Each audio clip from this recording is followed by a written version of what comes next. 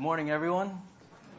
Glad to be with you all. It's not too far of a drive from where I'm locally at with the Saints at Fort Lauderdale Hope Bible Chapel, but I'm glad for the opportunity to be with you all. Thankfully, this morning, our brother Malcolm informed me of the schedule, told me what time I'm supposed to finish. One of the first things I do when I'm speaking at somewhere for the first time is find out when I'm supposed to finish, because the only thing worse than listening to a sermon, wondering when this guy's going to finish, is being the guy giving the sermon, wondering the same thing.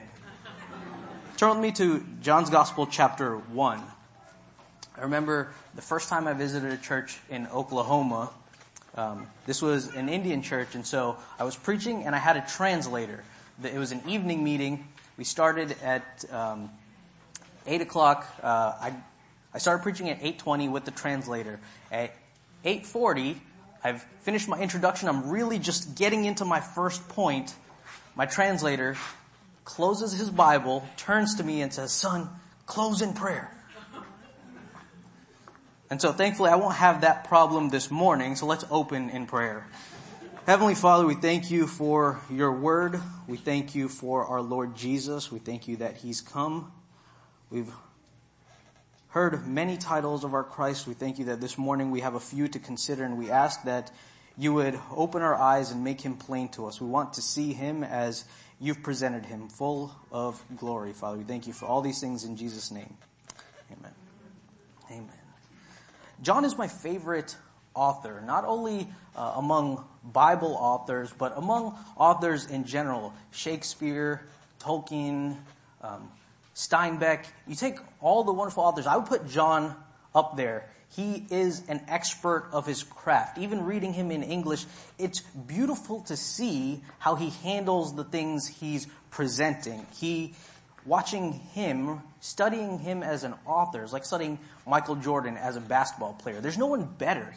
The things he presents, he's presenting in a different way than the rest of even the gospel writers. The other three gospels are often paired together, right, or combined. We call those the synoptic gospels. That means they see sort of in the same way. They're looking at Jesus in a similar way. But John looks at it in a different way. He's not only showing us Jesus, he's making us see Jesus. He's not just holding him up there. He's bringing us right next to Jesus so that we're face to face, forced to confront who he is. He was writing this gospel at least 30, maybe up to 50 years after the other gospels were written. So he's not writing to teach us history, even though it is a historical book. He's not writing to teach us new stories, even though there are new stories in this gospel. No, he's writing with a thesis and a purpose in mind. There is one thesis verse. There's one idea and concept he's trying to get us to see. This is John's Gospel, chapter 1. Let's read from verse 14. This is the single idea. John's Gospel, chapter 1, verse 14. And the Word became flesh and dwelt among us, and we beheld his glory. Glory as of the only begotten from the Father, full of grace and truth. Continuing verse 15. John testified about him and cried out, saying, "This was he of whom I said, he who comes after me has a higher rank than I, for he existed before me. For of his fullness we have all received, and grace upon grace. For the law was given through Moses, grace and truth were realized through Jesus Christ. No one has seen God at any time. The only begotten God who is in the bosom of the Father, he has explained him." This is the thesis of John. Namely, verse 14, and the Word became flesh and dwelt among us, and we beheld his glory. That's the idea he wants to communicate, and we have at the other end of this gospel, the purpose verse. John's Gospel, chapter 20. This is his purpose verse.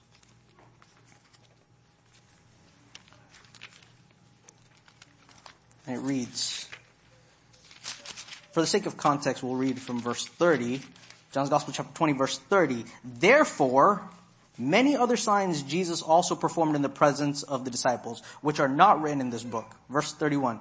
But these have been written so that you may believe that Jesus is the Christ, the Son of God, and that believing you may have life in his name. This is the purpose. This is the reason John wrote his gospel. Why, after there had been 3 other gospels that the church had already received, why he felt the need to write one more from a different perspective, so that we might believe and have eternal life. And what is it that he wants us to believe? That the Word became flesh and dwelt among us, and we beheld his glory. It's around these 2 poles that the rest of the gospel revolves. We can't understand what he's saying in chapters 1 through 21 unless we understand how these 2 things, the thesis and the purpose, inform everything else. Now, John is unique in assuming that you know the things in the other gospels. He also assumes that you've read this gospel before. It's not a gospel you're meant to read one time and understand. He's assuming that you're going back and reading it and rereading it over and over again. Some books we read over and over, like Romans, because it's hard to understand what's being said. But there's no difficult language in John's gospel. He's not constructing very careful grammatical things that we have to unlock. He's writing in plain language, yet he assumes we're going to be studying it over and over again. There are things that we read in the latter chapters that we have to know in order to make sense of things happening in the earlier chapters. And you understand that what Jesus says to the Samaritan woman in chapter 4, when he says, everyone who drinks from this well will thirst again, but anyone who drinks of the water that I give will never thirst again. It takes understanding that in chapter 7, he's speaking of the Holy Spirit who will come, and says, if anyone comes to me, I will give him living water. When he says to the woman in chapter 4, those who worship must worship in spirit and in truth, we have to understand that in chapter 16, he says, I will send to you the Spirit of truth. John's gospel is built upon an understanding of John's gospel. It's stories that have a significance once we understand the totality of it. The minute, the smallest detail takes on greater significance when we understand the entirety of what's being said. It's like hearing stories of characters you're already familiar with. No one in John's gospel is somebody that the readers were unaware of. They knew the people in these stories. It's almost like when you're in elementary school, you hear stories of George Washington, and they tell you the story of the cherry tree. I think it's apocryphal and probably made up, so that's not the parallel here. You hear the story, there's a cherry tree in the backyard, gets chopped down, his dad comes out and asks, who chopped down the cherry tree? He denies it, and later, because of a sense of guilt, he goes back to his dad and says, I cannot tell a lie. I chopped down the cherry tree. And if that's just all you know, it's just a story about a kid feeling guilty and changing his mind. But because you have in mind the picture of the general of the army standing at the front of the ship, crossing the Delaware, leading a small group of warriors against the greatest empire in the history of the world, because you know that this man is a great man, he embodies the ideals of the nation that he's working to found, because you know all this about him, that story, when you hear about him as a little child, you realize this was a man who, even from his youth, stood for the principles that matter. His life later informs you about the stories of an earlier time. It's the same way when we encounter Jesus in John's gospel. What he's doing is telling us about people and situations we've heard before. We've heard stories about Jesus cleansing the temple.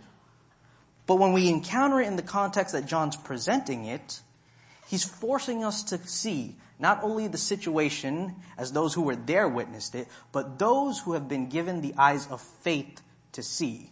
He's forcing us to look at Jesus as God the Father would have us see him. And so with this in mind, I want to present to you in chapter 1 two ideas: the witness and the Word. The witness and the Word. Chapter 1, verse 6. There came a man sent from God whose name was John. He came as a witness to testify about the light, so that all might believe through him. He was not the light, but came to testify about the light. This is John the Baptist. He is, as John the author, the Apostle John calls him, a witness. Now, it's hard for us to understand how significant of a character he is. We know John the Baptist because of his relationship to Jesus. But everybody living in this time period would have known about Jesus based on his relationship to John the Baptist. He is the central cultural figure.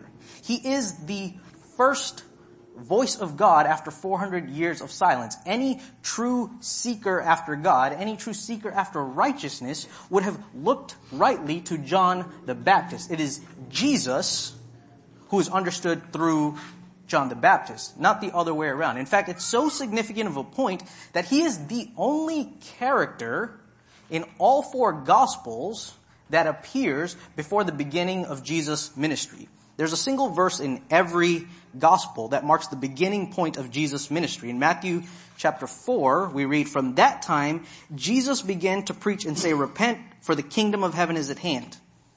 In Mark, it's chapter 1, it says, "Jesus came into Galilee preaching the gospel of God and saying, 'The time is fulfilled and the kingdom of God is at hand. Repent and believe the gospel.'"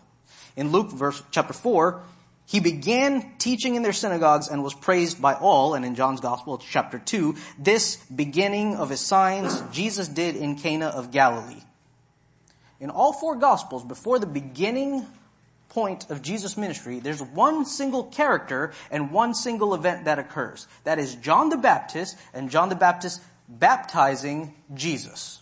There's no other common feature at the beginning point of the other four Gospels. He is the way to understand who Jesus is for those people who were living at that time. In fact, he's so significant that John the Baptist is mentioned after the beginning of Jesus' ministry. Again, all four Gospels record John the Baptist's disciples interacting with Jesus' disciples so as to understand what is the transition, what is the exchange that's taking place. He's present before, as the only person before the beginning of the ministry of Jesus, and afterwards, every gospel explains how this transition is taking place. He is a key figure to understand. John here, in John's Gospel, chapter 1, calls him a witness. He came as a witness.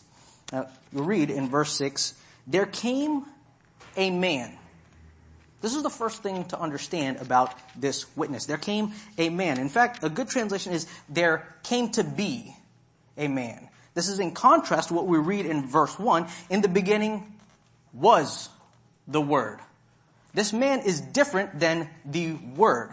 The Word always was. The Word didn't begin to exist. The Word didn't come into being. The Word always was, even at the beginning. But here, the witness, there came into being a man. He's an ordinary man. Even though Jesus himself said, "Among men born among women, John the Baptist is the greatest." Even if he's the greatest man in Jesus' own estimation, he's still a man. In quality, he is a man. He began to exist. The significance of John the Baptist as a witness is there came a man sent from God. Sent from God. The significance of John the Baptist is not his person, it is his purpose. It is what God has intended for him to accomplish that makes him different from everyone else.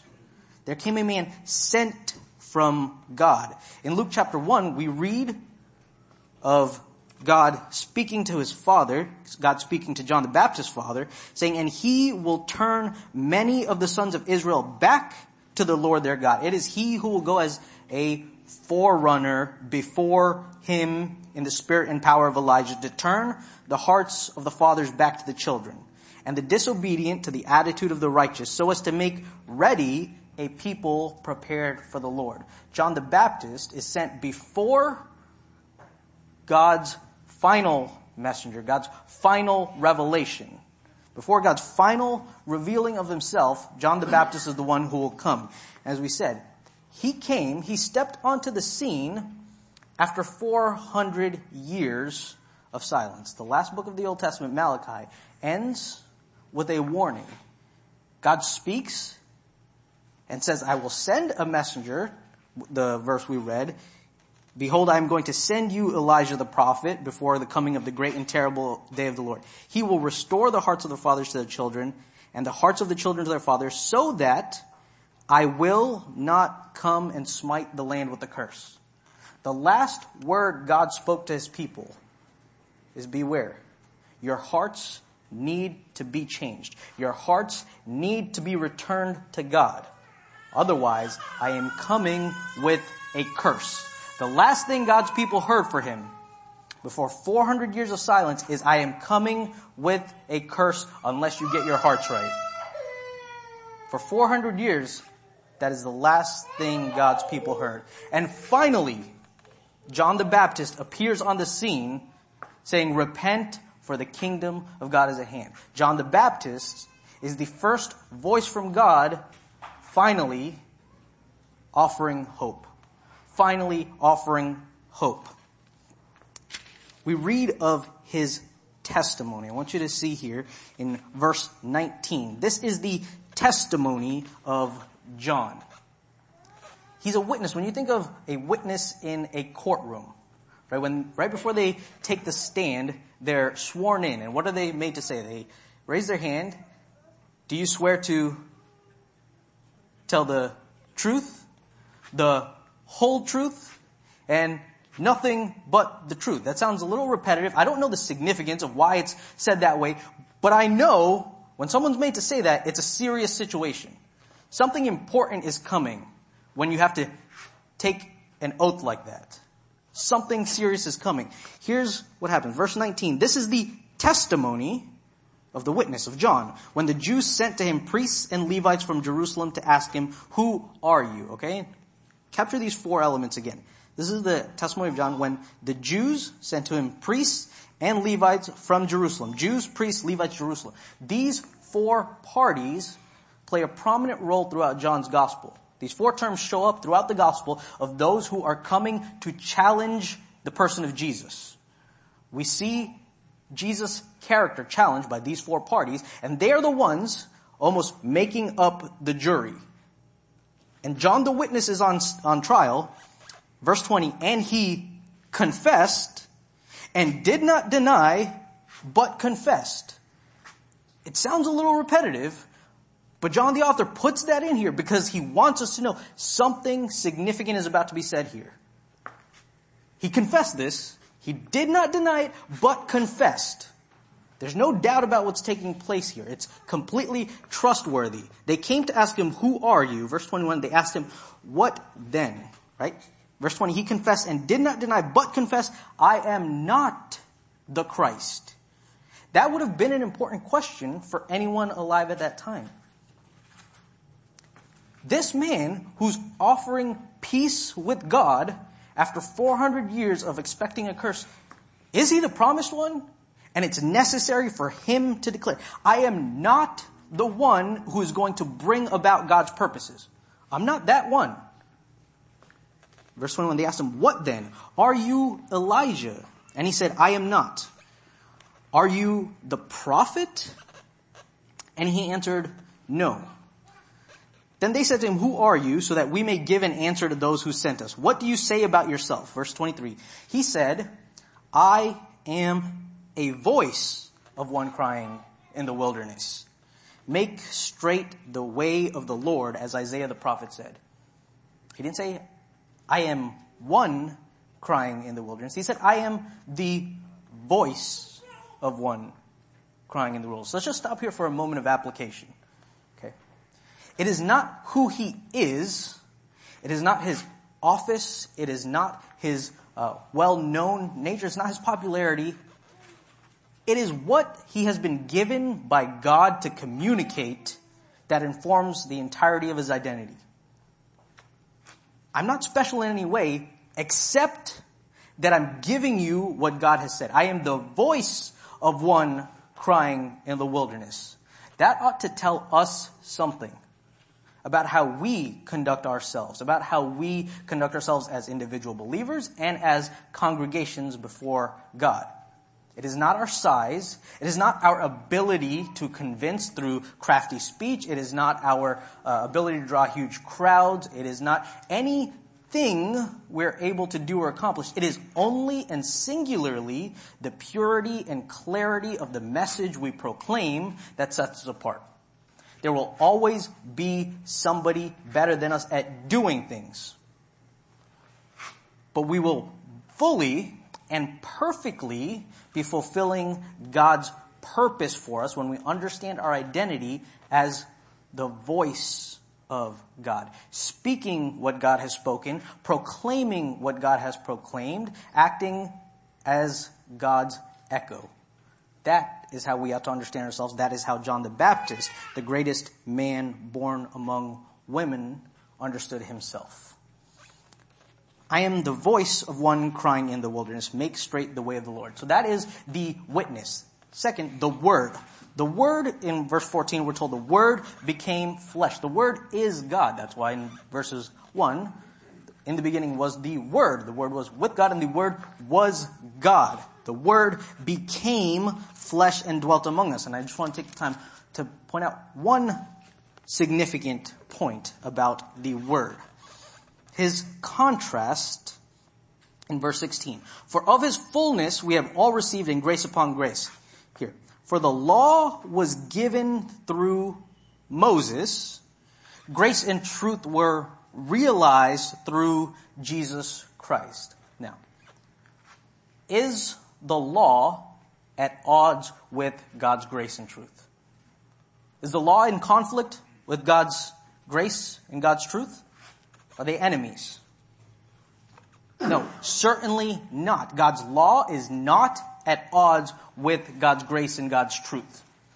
He says the law was given through Moses. Grace and truth were realized through Jesus Christ. Now, John, in the following verses of the chapter, in verses 24 and verses 29, he shows us what happens when the witness and the Word enter the stage at the same time. He's introduced us to the Word, he's introduced us to the witness, and he's about to show us, especially in verse 29, what happens when the witness and the Word enter the stage at the same time. But I want you to notice the few things he introduces, the few ideas he puts into place before these two come into contact. The first, Moses and the law, grace and truth, Jesus Christ. Now return with me to verse 21. This is those who are coming to test John the Baptist. They ask, who are you? Verse 21, they ask him, what then? Are you Elijah? He said, I am not. Are you the prophet? Are you the prophet? Circle that. He answered, no. Why do they ask, are you a prophet? They asked, are you the prophet? What prophet were they referring to? Now, John, the author, is careful to insert this detail. We don't have other gospels recording this question. This detail, are you the prophet? Turn with me to Deuteronomy chapter 18. Deuteronomy chapter 18. We've heard Moses and the law in contrast to Jesus and God's grace and truth. And here we have them questioning John the Baptist, asking, are you the prophet? Deuteronomy chapter 18, we read Moses saying, Deuteronomy chapter 18 verse 15, Moses saying, the Lord your God will raise up for you a prophet like me from among you, from your countrymen. You shall listen to him. This is according to all that you asked of the Lord your God in Horeb on the day of the assembling, saying, let me not see this great fire anymore. Let me not hear again the voice of the Lord, or I will die. This is referencing what took place in Exodus chapter 20 when God gives the law. This is what John in chapter 1 was saying. The law came through Moses. That happened in Exodus chapter 20. God gives Moses the law on stone tablets. But when that scene is taking place, the people who are gathered at the foot of the mountain, we can't handle it, Moses. We can't handle hearing the voice of God. We can't bear to see him in the cloud. It's too much for us. And that is a correct response. The presence, the image of a holy God is a terrible sight for sinners. And they were right to respond that way. And they made a request to Moses. You go speak to God. You go on our behalf and speak to God. And here in Deuteronomy 18, Moses is saying, the Lord your God will raise up for you a prophet like me from among you, in accordance with all that you asked when he gave the law. Now what happens when Moses received the law, walked down, and what were the people doing? Worshipping an idol. Moses brought the word of God and found idolatry. And he smashed the stone tablets on the idol and broke the idol. So God had to re-give the law. Had to give again the stone tablets. This is Exodus chapter 33. Exodus chapter 33. Now, in Deuteronomy 18, Moses says, God is going to bring a prophet like me. I went and spoke to God on your behalf. God will raise up from our countrymen someone like me who will speak to you on God's behalf. That's coming in the future. They asked John the Baptist, are you that prophet? John the Baptist says no. But here in Exodus chapter 33, I want you to notice, this comes right before God re-gives the stone tablets. In chapter 33, let's do 11. Verse 11. Thus the Lord used to speak to Moses face to face, just as a man speaks to his friend. Now, that should bring an echo of John chapter 1, verse 18. No one has seen God at any time. The only begotten God who is in the bosom of the Father, he has explained him. We should hear echoes when it says, thus the Lord used to speak to Moses face to face, just as a man speaks to his friend. But here's the request of Moses, chapter 33, verse 16. No, let's do 17. The Lord said to Moses, I will do this thing of which you have spoken, for you have found favor in my sight, and I have known you by name. Verse 18. Then Moses said, I pray, show me your glory. Show me your glory. That is a holy request. Moses asks God what every other person knows they're not capable of receiving. Show me your glory. Okay, keep your finger there. I want you to see what John is doing in chapter 1. And the Word became flesh and dwelt among us, and we beheld his glory. This word, beheld, is key to the rest of the gospel. We beheld his glory. When is the next time this word shows up? John's Gospel, chapter 1. This is the witness and the word entering the stage. Verse 29. The next day, he saw Jesus coming to him, John the Baptist, and said, behold, the Lamb of God who takes away the sin of the world. Now, John's Gospel is written so that we might believe in Jesus. And we might believe that he is the Word that has become flesh and dwelt among us, and that we beheld his glory. This whole thing is written so that we would see his glory. Why then does John the Baptist say, behold the Lamb of God who takes away the sin of the world? Why is that what tells us about God's glory? What about Jesus being a lamb, a sacrifice, gives us any insight into how glorious he is? Back to Exodus chapter 33. Then Moses said, I pray, show me your glory. Very carefully here, verse 19. And he said, God said, I myself will make all my goodness pass before you and will proclaim the name of the Lord before you. Catch that? I will proclaim the name of the Lord before you. What is God's name? This isn't a trick question. What is God's name? I want you to read here what God proclaims his name to me. He says to Moses, I will pass by you and I will proclaim my name to you. Okay, verse 34, verse 5. The Lord descended in the cloud and stood there with him as he called upon the name of the Lord. Then the Lord passed by in front of him and proclaimed. Okay, I'm going to start reading, and when I say period, that's the end of God's name. The Lord passed by in front of him and proclaimed, the Lord God, compassionate and gracious, slow to anger and abounding in loving kindness and truth, who keeps loving kindness for thousands, who forgives iniquity, transgression, and sin. Yet he will by no means leave the guilty unpunished, visiting the iniquity of the fathers on the children and on the grandchildren to the third and fourth generations, period. That is God's name. God says to Moses, I will pass by in front of you and I will proclaim to you my name. God starts speaking and does not stop until he has proclaimed all of this. If you want to see my glory, God seems to be saying to Moses. Moses says, God, show me your glory. God says, if you want to see my glory, you have to hear my name. You have to understand my name.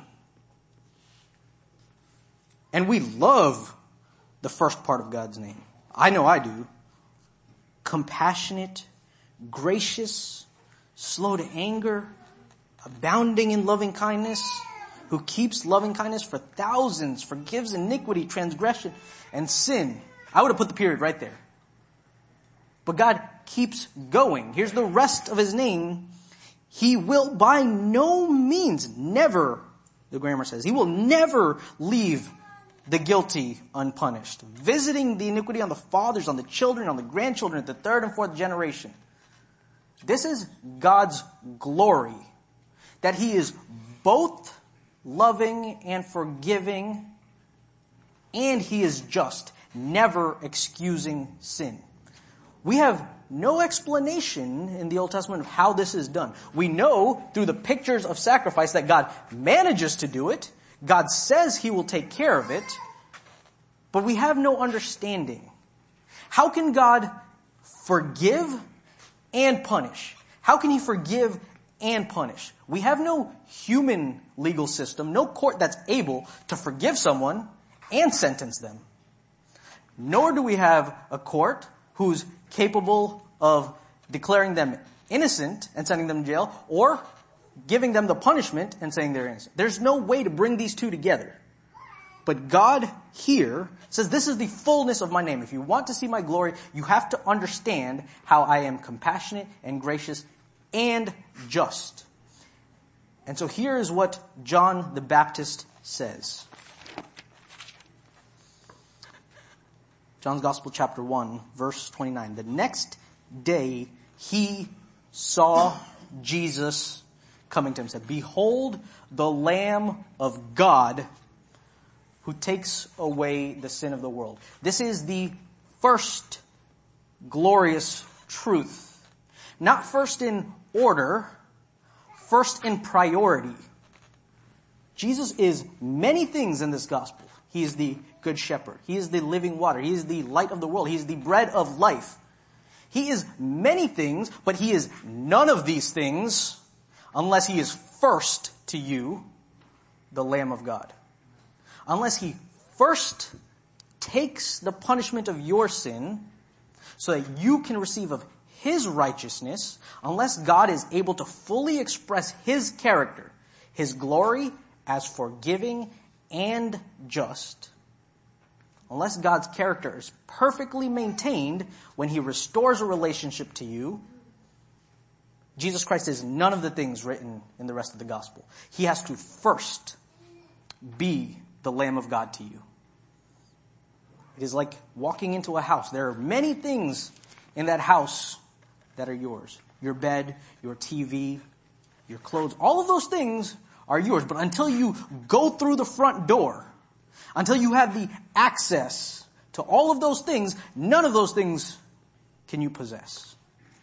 Jesus Christ must first be to you God's way of being perfectly just and perfectly forgiving. That's why John the Baptist, the first person that the Apostle John writing, shows us, says, this is what I want you to see about Jesus. This is the Word becoming flesh, dwelling among us. You want to see His glory? You want to behold His glory. The first person John gives us to point to the glory, literally pointing and saying, behold the Lamb of God. The first point of access, the only point of access to beholding the glory of God in the person of Jesus Christ is to first see Him as the forgiveness of your sins. God will not deal with you on any other basis unless He first deals with you as forgiven by the blood of the Lamb. Here's what John says, verse 30. This is He on behalf of whom I said, after me comes a man who has a higher rank than I, for he existed before me. Verse 31. This is almost John the author speaking through John the Baptist to us readers. Okay, verse 31. I did not recognize him. This is Jesus' cousin. At least 30 some years they've grown up together. I did not recognize him, but so that he might be manifested, made visible, plain to see, so that he might be manifested, I came baptizing in water. John testified saying, I have seen the Spirit descending as a dove out of heaven, and He remained upon him. Verse 33, I did not recognize him, but He who sent me to baptize in water said to me, upon whom you see the Spirit descending and remaining upon him, this is the one who baptizes in the Holy Spirit. I myself have seen and have testified that this is the Son of God. John the Baptist, closer to Him than any other person in the Gospels. I did not recognize Him, he says, but here, I myself have seen and testified that this is the Son of God. No one has seen God at any time. And yet here we read in John's Gospel chapter 1, the only begotten God who is in the bosom of the Father, He has explained Him. There is a way to not stand at the foot of the mountain and tremble in the presence of God. There is a way to stand before God without fear. It is through the only begotten Son. That's why John says, behold the Lamb of God, and behold, this is the Son of God. Heavenly Father, we thank You that You have given us such a rich and beautiful text for us. We had the gospel in Matthew and Mark and Luke. We thank You that You knew our needs, that we had to see, we had to behold Jesus. We thank You that You've spoken to our hearts, You've spoken to our minds in the person of the Lord Jesus. How wonderful it is that we no longer live in fear. Those who know You, those who have come to You through Your Son, we thank You that we stand in Your presence, forgiven and at peace, Father. We thank You for all these things in the name of our Lord Jesus.